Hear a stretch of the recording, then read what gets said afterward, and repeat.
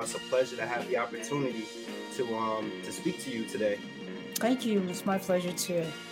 So let me just ask you, I guess, like, how did you find yourself in the world of showbiz? And I say showbiz because you're multifaceted. Not only are you a successful actress, but you're also a successful singer. Well, it started with music. I come from a musical family. Okay. And I guess your mom was a singer, correct? That's correct, right? My mom, my natural father, and my stepfather.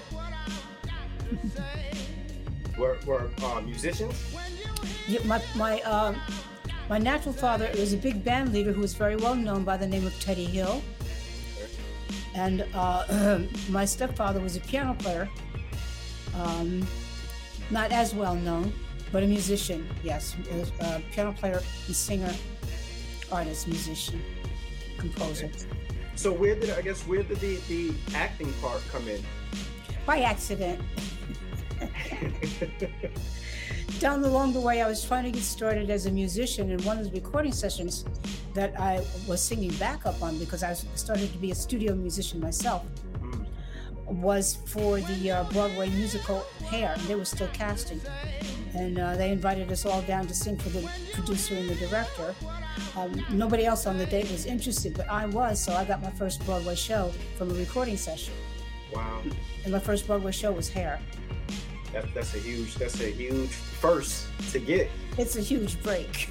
Yeah. So what made you feel, I guess, comfortable taking the risk to actually attempt to do it? Because clearly your colleagues, the people you were working with, they didn't seem interested. What led you to be interested in it? Well, for one thing, they really basically wanted strong singers, and they were still casting. And they said that if any of them had come down to sing for the producer or the director, they would find a place for you. So it wasn't really an audition. There was no risk. Oh, okay. So he's a shoo-in. Yeah. Mm-hmm. They were looking for strong singers, and the recording session was all the music from the Broadway show Hair.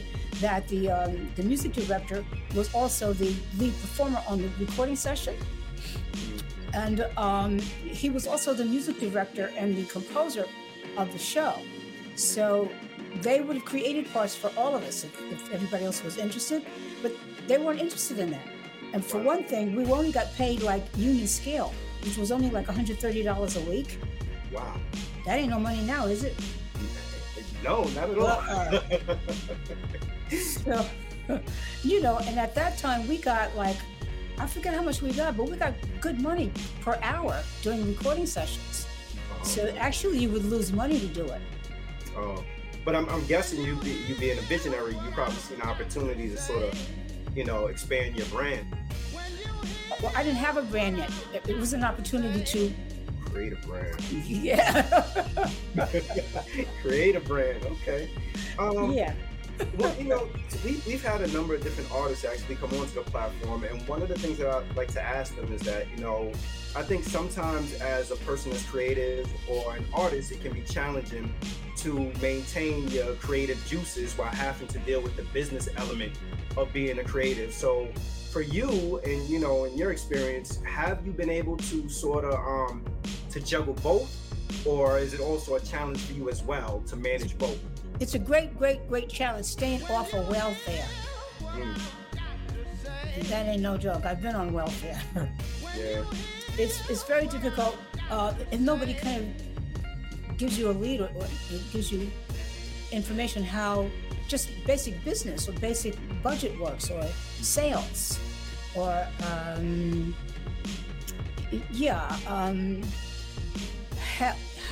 how do you get your product out?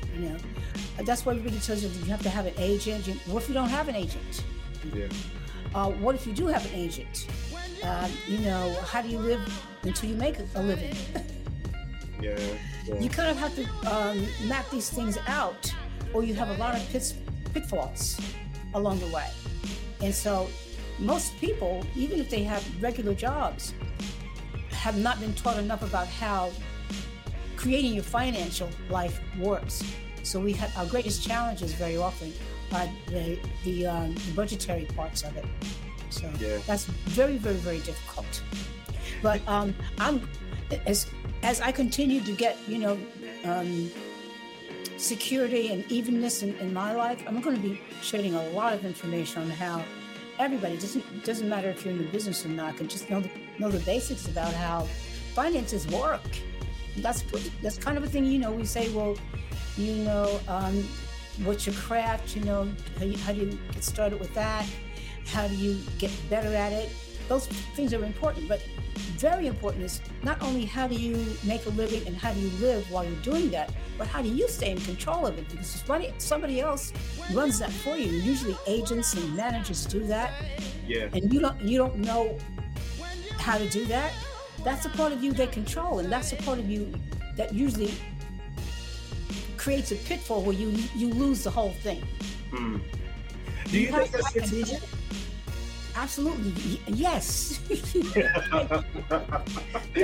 People who have known about business and finance and that part of it very often try to keep it a secret from you.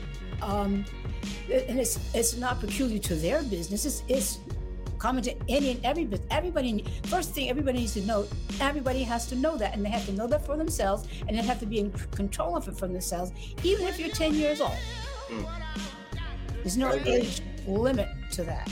And you agree, because you probably know from some experience. But No, it's almost like you have to touch the stove and get burned to learn. But it's unfortunate because nobody tells you. Yeah. I don't know. Especially with entertainment, we think it's some kind of a fairy tale. No, it's like everything else. I mean, I think it's important for everybody to be told that, so they look for it. And when you're starting, it's well, how am I going to eat? Ask that question. Yes. Yeah. And then answer it. I think, I think one of the things for and I'm not an entertainer, so I don't really know from that perspective, but I think one of the things that I've always felt was like one of the trappings of probably being an entertainer is that you always feel like, or always getting a sense of that it's all the money or whatever it is always going to be there.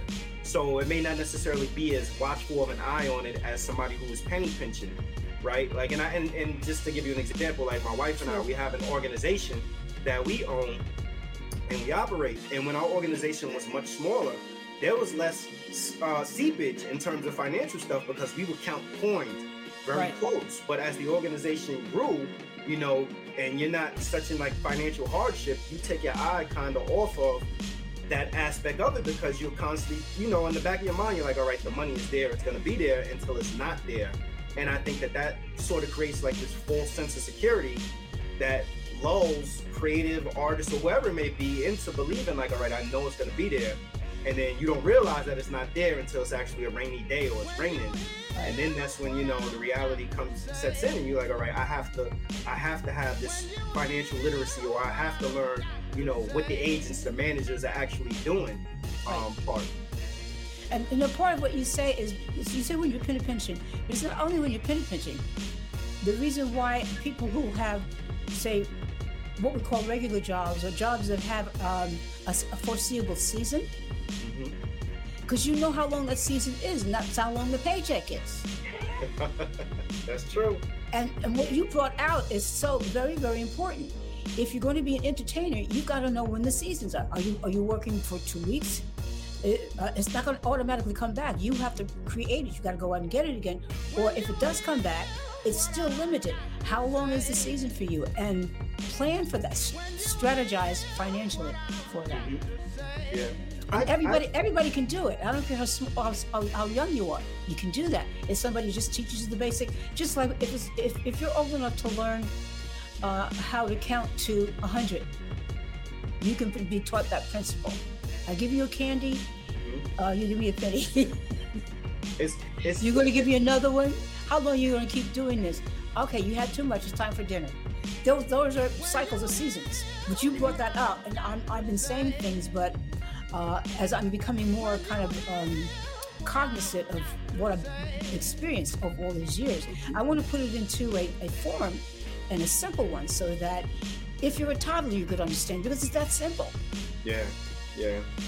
I feel like in terms of like the entertainment industry, there's been some sort of evolution in terms of where artists, creatives, or they are attempting to have more control over the business aspect of, you know, the dealings of the business. But the thing is, like, it seems like when artists understand one aspect, they sort of switch up the game, right? So if now artists are taking ownership and control of, you know what, I'm my agent, I do my own bookings or whatever it is, then you have situations where people will say, well, you know, we only could book you through a booking agency or something like that. Like it's almost like it's designed for the artist. I don't think you can talk about it in a blanket way that way, but there are sections of it, and there may be levels of it, and you have to kind of figure out what level are you, because you might be beginning, but you might be on an A-lister. I don't know. Yeah. And they each function in kind of a certain way. Like and you may be part of or you may be looking at a certain elite group who function a certain way. Because like you're saying, you know, they change the game up. Well, who changes the game up? And these days is marvelous because it's so broad and it's so wide. How many followers you got? 5 million? One person can have that. Yeah. So you got that many followers. You got that. That's your company. That's your base. Yeah. So it's broad enough for you to create a system for yourself. And that's today's world. I think it's what I would call being an old schooler, an independent market, kind of where everybody can have a portion that they're in charge of and supply certain things. And so it doesn't have to be, well, they changed the game up on you, because you can change the game up, but you have to learn the games and the exactly a few different ways that they can work, and what's going to, you have to figure out, try out, find out which is going to be for you and at what stage, because the beginner stage is not the middle stage, and the middle stage is not the latter stage. And I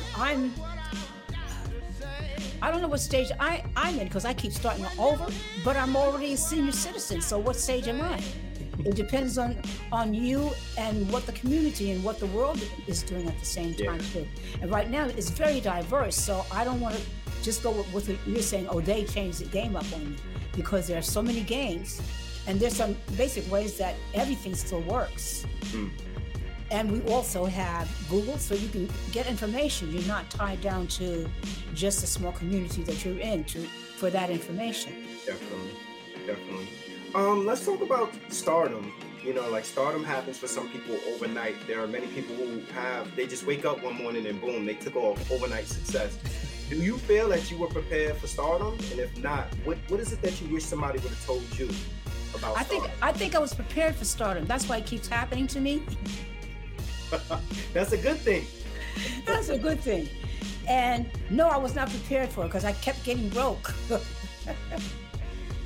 Yeah, that business element is always going to be there. But I think I'm beginning to think now at this latter stage of by having a career that is and a calling and that fame is not afforded to everybody. You can work, you can be talented, you can have this, that. You still might not get it. That's the truth. I don't know that there's a, maybe there is, I don't know. I think some people, for instance, I think Clive Davis understands how it works. So he's been with so many different types of, so it's not an accident with him, but it's also a gift. I don't think everybody can just get up what he does, even if they worked as hard as he did. Yeah, I agree. I'm gonna ask you. This may sound like a cliche question, but just because you're talking about fame, like what is the price of fame? What comes with fame? The good and the bad. Fame? That's a good question. I think one of the most important parts of fame is what part of it must you have as private, and what part of it are you going to allow to be shared with any or everybody? Is anything private now, though, in this day and age? Yes, it is. And I will tell you, if you would not let it be, it would not be.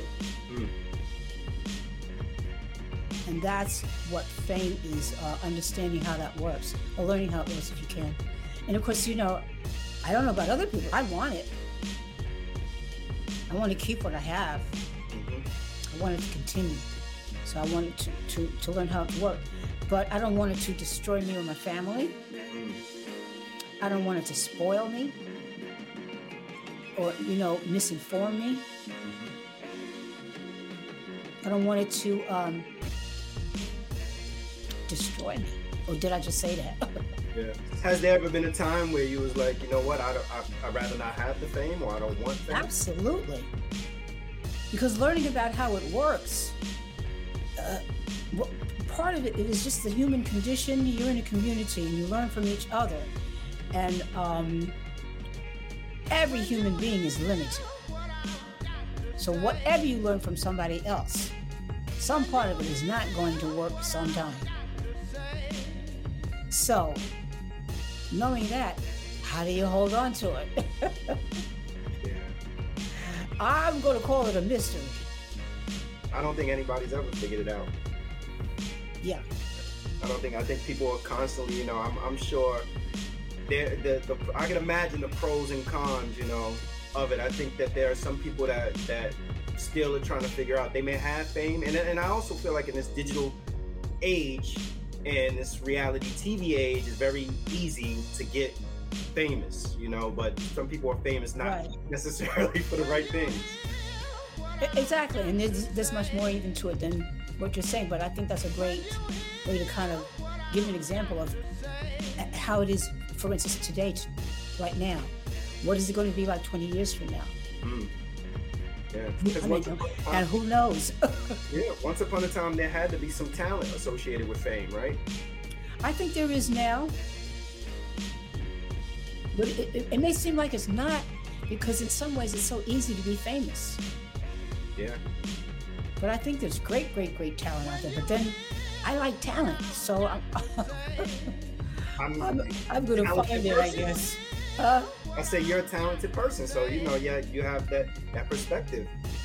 Well, but I mean, I think the reason I have some talent is because I've worked and honed it. It wasn't always there. I mean, the potential was there, but it's like you're saying, when you're scraping for pennies, mm-hmm. you don't throw money away. True. And then that gives you the opportunity to grow into the wisdom of how to actually prosper. Mm-hmm. So some things that may not seem like talent, if you would hone them, if you would, and if you have the other pieces that you need to format it, it would develop into something that, like a baby would, you don't know what it's going to be until it grows up. That's what I think it could be. Yeah, there's a saying in sports that a lot of coaches say, where they say, hard work and good work ethic sometimes can surpass natural talent. But stepping outside you from the outside looking, Ms. Moore, you're a person you're extremely talented. There are a few people on this earth that have the gifts that you have, and I think probably you being you may not realize, like, there are people who would love to be on Broadway. You've had the opportunity to be on Broadway, be on television, be in movies, be Grammy nominated, win a Tony. You have all these accolades bestowed upon you. Yes, it's through hard work, but also I'm here to give you your kudos and say you're a talented person. I receive that. I receive it.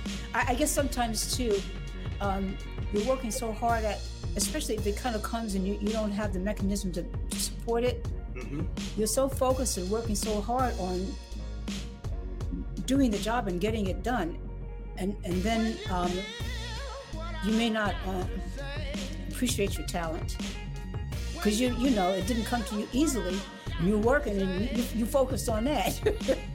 Yeah. So I appreciate it, but it's also, regardless of what stage or what perspective you look at it, you can't see yourself the way others do. So you need that. I know you need that other perspective.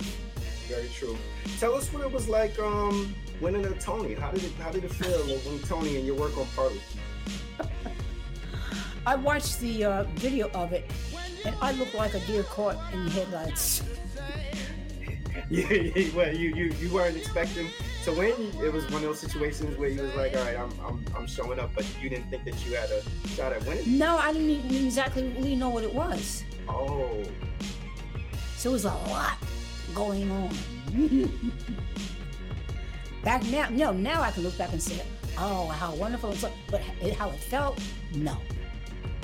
It felt like, first of all, the gentleman called somebody else's first name and my last name.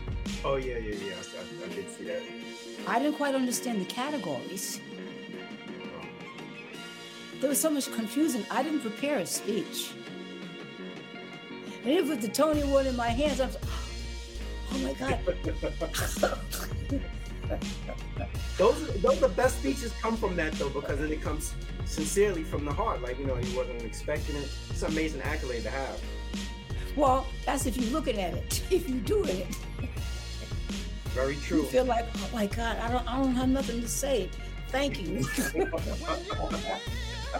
Sometimes thank you is just enough. Sometimes thank you. I believe, looking back, it was enough. From a professional's vantage point, and again, I'm not a trained actor. I know nothing about this. Can you tell me the difference between working as an actress on Broadway versus working as an actress on a film? Like, what? Oh yeah. Yeah, like how does that work in terms of like even anything like rehearsal lines, all of those things? It's hugely different because in theater you may take scenes and pages and you work with the other actors. And you work on how you're going to enter, what part of the stage you're going to go to, and you work with your props. In video or film, the basic difference is that the camera magnifies everything or changes the perspective.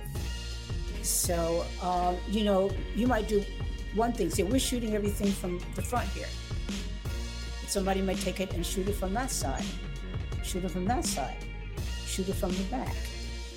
And you do it all those different times, and then they switch from whatever angle they want. The biggest difference that I saw, especially if I was singing, was I didn't have to sing so loud. I didn't have to reach the And I'm telling it in a funny way because the experiences happen while or once you're a star, once you're out there, there's Happy Awards.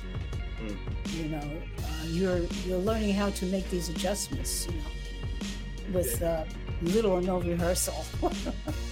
Is there more pressure on, you know, like being on stage on Broadway versus doing a film? Yeah, because everything is immediate, and you have that one chance in terms of the performance. If you're on film, you can do it again. That's hugely different. So you don't have like, you know, jitters or something like that.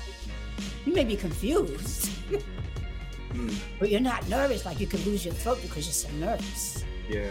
It's hugely different. So I wonder, is it easier to go from being an actor on stage to film than going from an actor on film to transition to stage? And if so, why?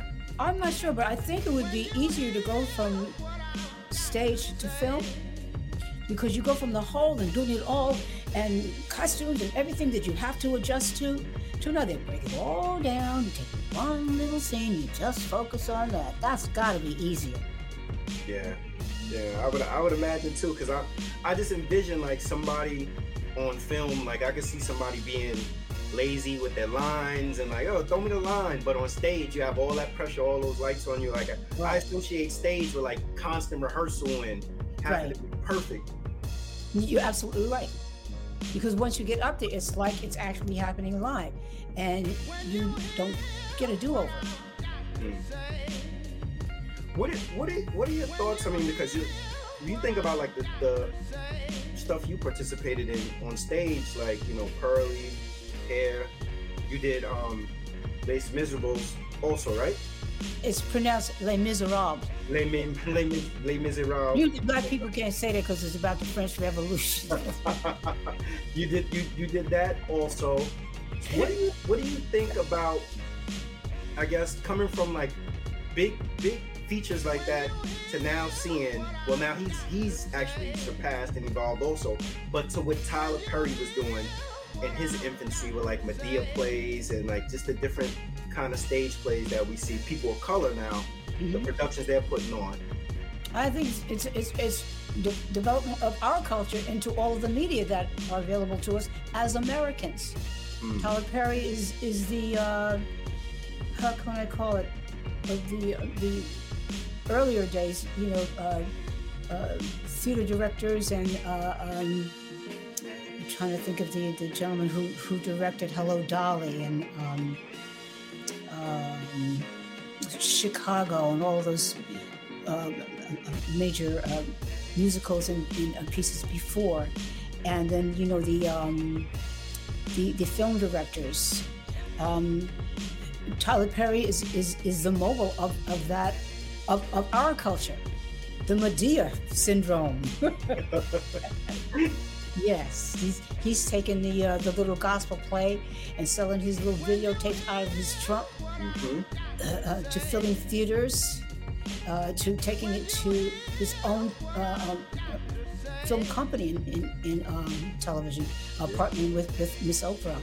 He's taken it to the little screen and the big. He's taken it as far as an American can. Yeah, no, he definitely has. There are some plays that seem to do very well, like on Broadway and off Broadway, but they don't translate well to movies. And one of the most recent ones that people were extremely critical of is Cats. I don't know if you saw Cats, the movie, but why do you think some Broadway productions don't translate well to film?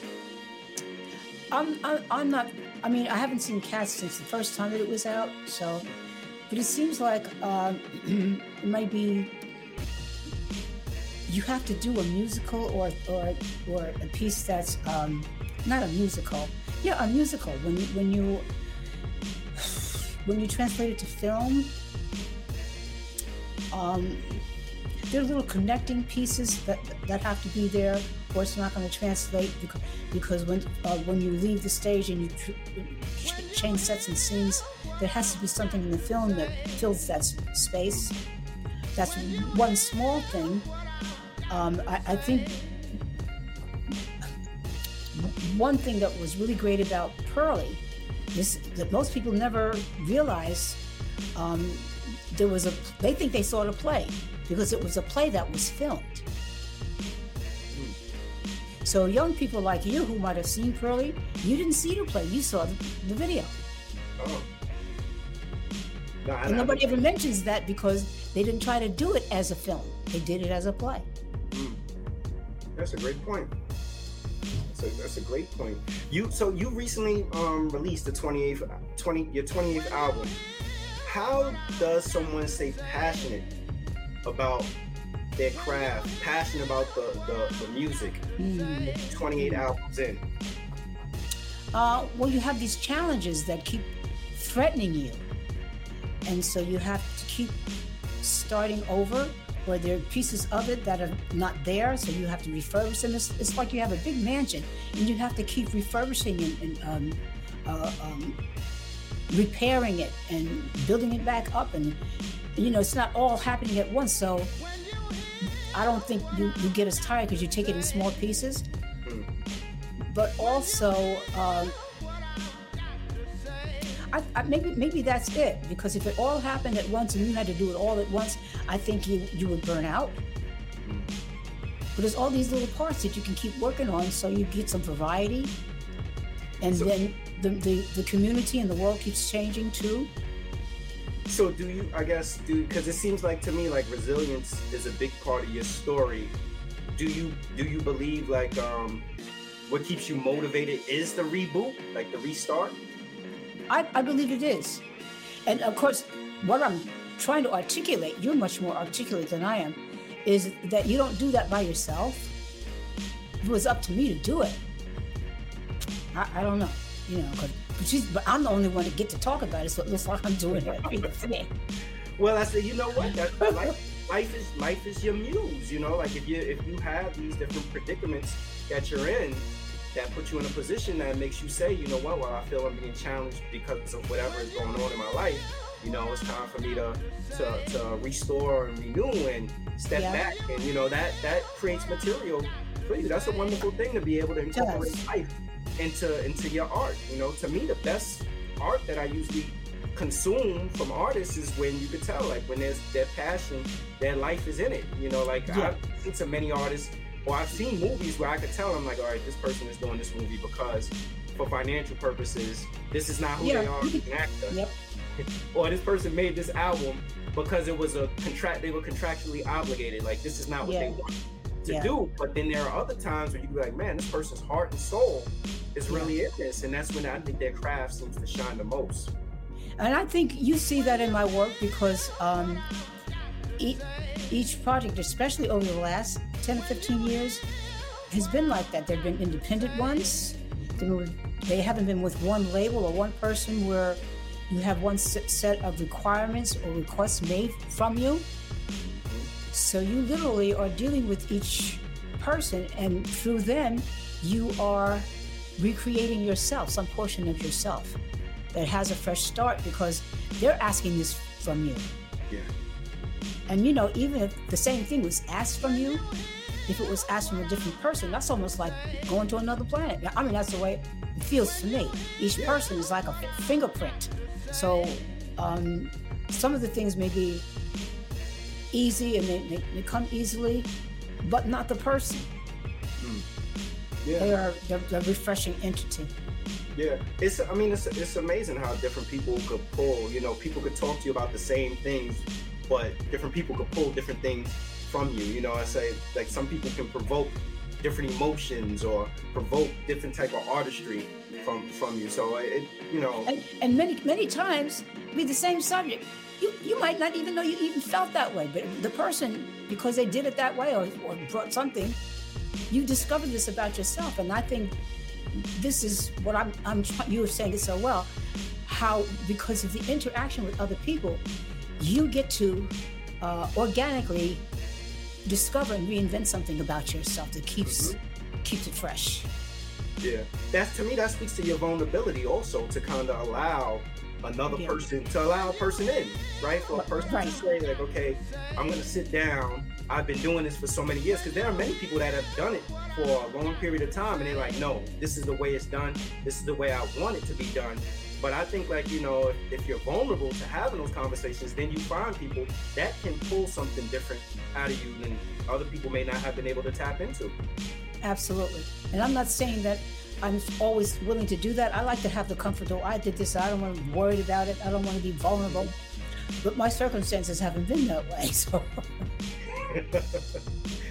Well, you know what? We call that shared power. Okay. How did you end up with, I guess, the variety show? Because you also had a variety show for a couple of episodes, correct? Yeah. Well, the first one I had was with Clifton Davis, and we were both starring on Broadway, and CBS TV came to each of us and together, and that happened. But we broke up, and those of us lost our careers. We didn't have managers. Everything was happening by luck, and so we went our separate ways. But later on, I got another TV show called Nova, and once again it got started, but the space shuttle blew up. And it destroyed a lot of things that were in the makings for a lot of people, so that we were not able to pick that back up. Plus the relationship that I had with my then husband, which was the company and everything that it came out of. The family broke up and all of that, so a lot of things just didn't work, permanently. So I had to go do something else, go back to music. Originally, I guess you guys were supposed to be stand-in of sorts for Carol Burnett. The Melba Moore Clifton Davis show was a summer replacement, 6 weeks for Carol Burnett, and they wanted to pick it up, but we had broken up and gone our separate ways, so that's why that didn't happen. So, because I'm thinking about Carol Burnett's audience. Somehow I don't feel like Carol Burnett's audience would necessarily be you and Clifton Davis audience. But then as I was thinking about this, I was saying, like, I wonder if because the Broadway experience you guys had, that if it just translated well to her audience, was there? Did you guys have any concern in terms of like stepping into her shoes? Carol Burnett was Carol Burnett then, those were big shoes to fill. Huge shoes, and the normal way for anybody to get into television was, well, if you were white, you could get perhaps through records. But having come through Broadway successfully, Clifton and myself, there was a natural connection to TV that was available to us, which was extraordinary. It was a natural connection. So if we were not Broadway musical stars, that offer would not have been made to us. I agree. I definitely agree with that. What was it like to be young and black and to be a Broadway superstar during those times? Like, what was? I would like to be like a fly on the wall. Like, what was it like to just during that time period? It's absolutely amazing. It's like you went to maybe a lower, but someplace in paradise, baby. We still remembered you was black, but it was fabulous. It was amazing.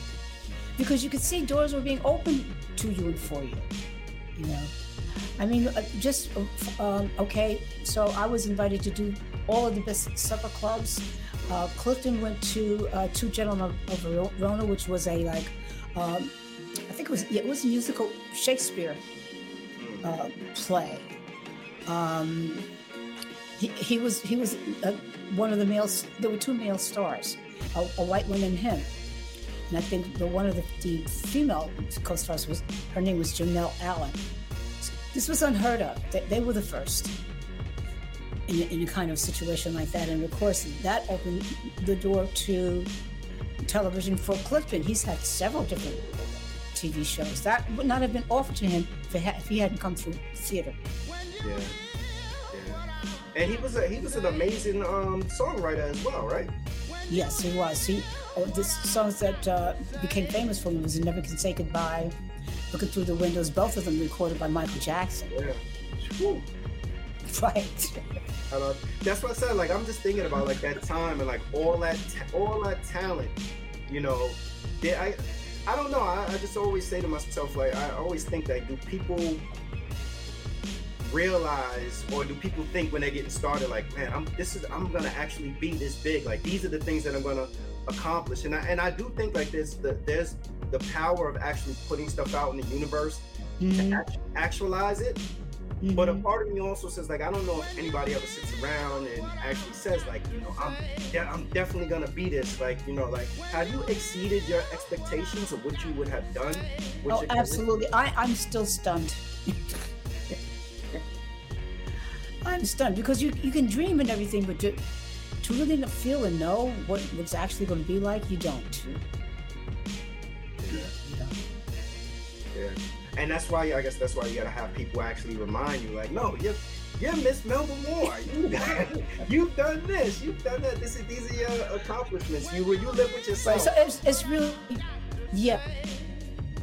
You've been blessed like this. Incredible joy to be able to look back at some of the things now and kind of take it in. Yeah. Where do you find that strength? Like I was saying earlier about passion, but where do you find that strength to rebuild, to restore, to reinvigorate? Because your story again is one of resilience, and for some people they may have thrown in the towel and said, you know what, I've had my run, I'm done, I don't want to have anything else to do with the entertainment industry, I'm leaving showbiz alone. But you seem to, that's what I said earlier, part of me feels like you seem to appreciate and enjoy that process of rebuilding. But how do you stay reinvigorated? Like, how do you reinvigorate? Like, what keeps you going with it? Well, I don't think it's me. I probably would have given up many times, but I'm a born again Christian. What that means is that there is the presence of God that I respect, and so every day I get up, I say, okay, what you say, and then I go and I listen I'm Catholic, so I go to church on the TV, and he has what they call a liturgy. So there's a word for every day that he tells you what he's got, what he has for you. And he says, I got stuff for you to do. I said, okay. And he said, okay, I'm going to ask you to just take it one step at a time. Just what did I tell you today? And when I tell you, okay, you got it? Okay, now go out. Now, come back. What did I tell you? Because you're going to forget. So you accuse me of being resilient, but I'm scared. Look, you know what? I appreciate your testimony, and I think that you're a testament to people that are a survivor of hardships, you know, and people, you know, especially I think people of color need to see somebody that is resilient and need to see somebody that has the accolades, the accomplishments that you have, you know, because there's a young lady, 10 years old, that can look to Melba Moore and say, you know what, this is a person who's been on Broadway. This is a person who's Grammy nominated, won Tony Award, been in films, been in television. You know, if she could do it, I could do it. You know, the business knocked her down, but she got back up. Right. You know, and I think that we need that. We need to see people look like that for representation. You know? And we know that, but that's what God says. He says, that's why I gave it to you. Because if you don't keep going back to that, you get worn out because you can't do it. And that's why it is. It's kind of miraculous. Because if you can just keep going back to your source every day and don't get tired of him, because we get tired. Yeah. We get tired. We're just people. Yeah. And that's the beauty, and that's why I said, like, you know what, like, it's to be commended that, you know, that you have the ability to keep going, you know, like through all the trials and tribulations, to keep going and to be successful. What's next for Miss Melba Moore? Well, I'm focusing on making sure that I support Imagine all the way that it may go, so that we can tour with it, and hopefully that's going to take me into 2023. I also have some other projects going on. Not projects, excuse me. Accolades that have been given to me, like the Hollywood Walk of Fame, the star. But also I've been given the President Biden's Lifetime Achievement Award. There's some other accolades that I've been given. I'm already starting to tour. So I'm going to be at Blues Alley on August 13th and 14th, I think. I go back to UK the end of the end of August as well. I have some concerts in the Hamptons that are primarily like theater-oriented audiences. It's a live show, but it'll be kind of theater-based. So I'll do a lot of my Broadway materials. I have a lot of club or dance kind of concert engagements where I'll do a lot of my dance music primarily. And then I have some places like City Winery where I'll probably do like a combination of material in my live concert performances. And then I have some invitations to do some film projects, some animation projects, and some regional theater, Tyler Perry type projects. Beautiful. Lots of good stuff. I love your humility. You just casually slid in like, yeah, there's this thing called the Hollywood Walk of Fame. I know, but I've been hollering so much. I see what I'm saying. I can't holler it no more. Look, holler. So many people have given me an opportunity to say it. I'm trying not to stutter now when I keep saying it. To say it articulately. How was that? And then I'll let you go because I don't want to take up all your time. But what did you do during the pandemic? Like, what was Melba Moore into during the pandemic? Was Melba Moore binge watching on Netflix? Writing new material? Or what did you do during the pandemic? I was watching all my TV ministers and going to the gym and now a lot of the Christian networks have a lot of information regarding diet and vitamin supplements. Trying to see, okay, I'm a senior citizen now. How do I keep what I got? And, you know, and maybe hone in my discipline, and you know, create a schedule for myself, because maybe my work schedule is not there to do it for me. So create an infrastructure for myself. And of course, one of the things that's helping me is that since this project was really essentially brought to me by my daughter, and I made her the executive producer of it, then we have to schedule everything. We're the record company now. We're the promotion company. We're all of those things. So I guess I've been scaled up in terms of being my own business manager. Mm-hmm. Are you enjoying that process? Yeah, because I have this major project too, and some others, it's giving me something to create a mechanism, you know, a skeleton around, and seasons and different aspects of it, and how to feed it from different aspects, and how to portion it out to people, and not just wait for somebody to tell me what I need to do with myself. I need to be in charge of it. Yeah. I think I've been promoted in a way. Yeah, that's a wonderful thing. Well, thank you, Miss Melba Moore. I appreciate you again giving me the opportunity to have this conversation with you. Grammy nominated, multiple times Grammy nominated, Tony Award winner, Hollywood Walk of Fame. I'm gonna say it because you won't. Hollywood Walk of Fame. All around, just a wonderful inspiration. You know, I appreciate you. Thank you for everything that you've done, and you know, I look forward to continuing to see your work. All right, and tell everybody where they can see Imagination. Or you get all downloading and streaming platforms, Amazon.com, and all the places that you can download it and buy it. And it's called Imagine, and please support my project. Everybody stream Imagine. Thank you, Miss Melba Moore. Appreciate you. Thank you.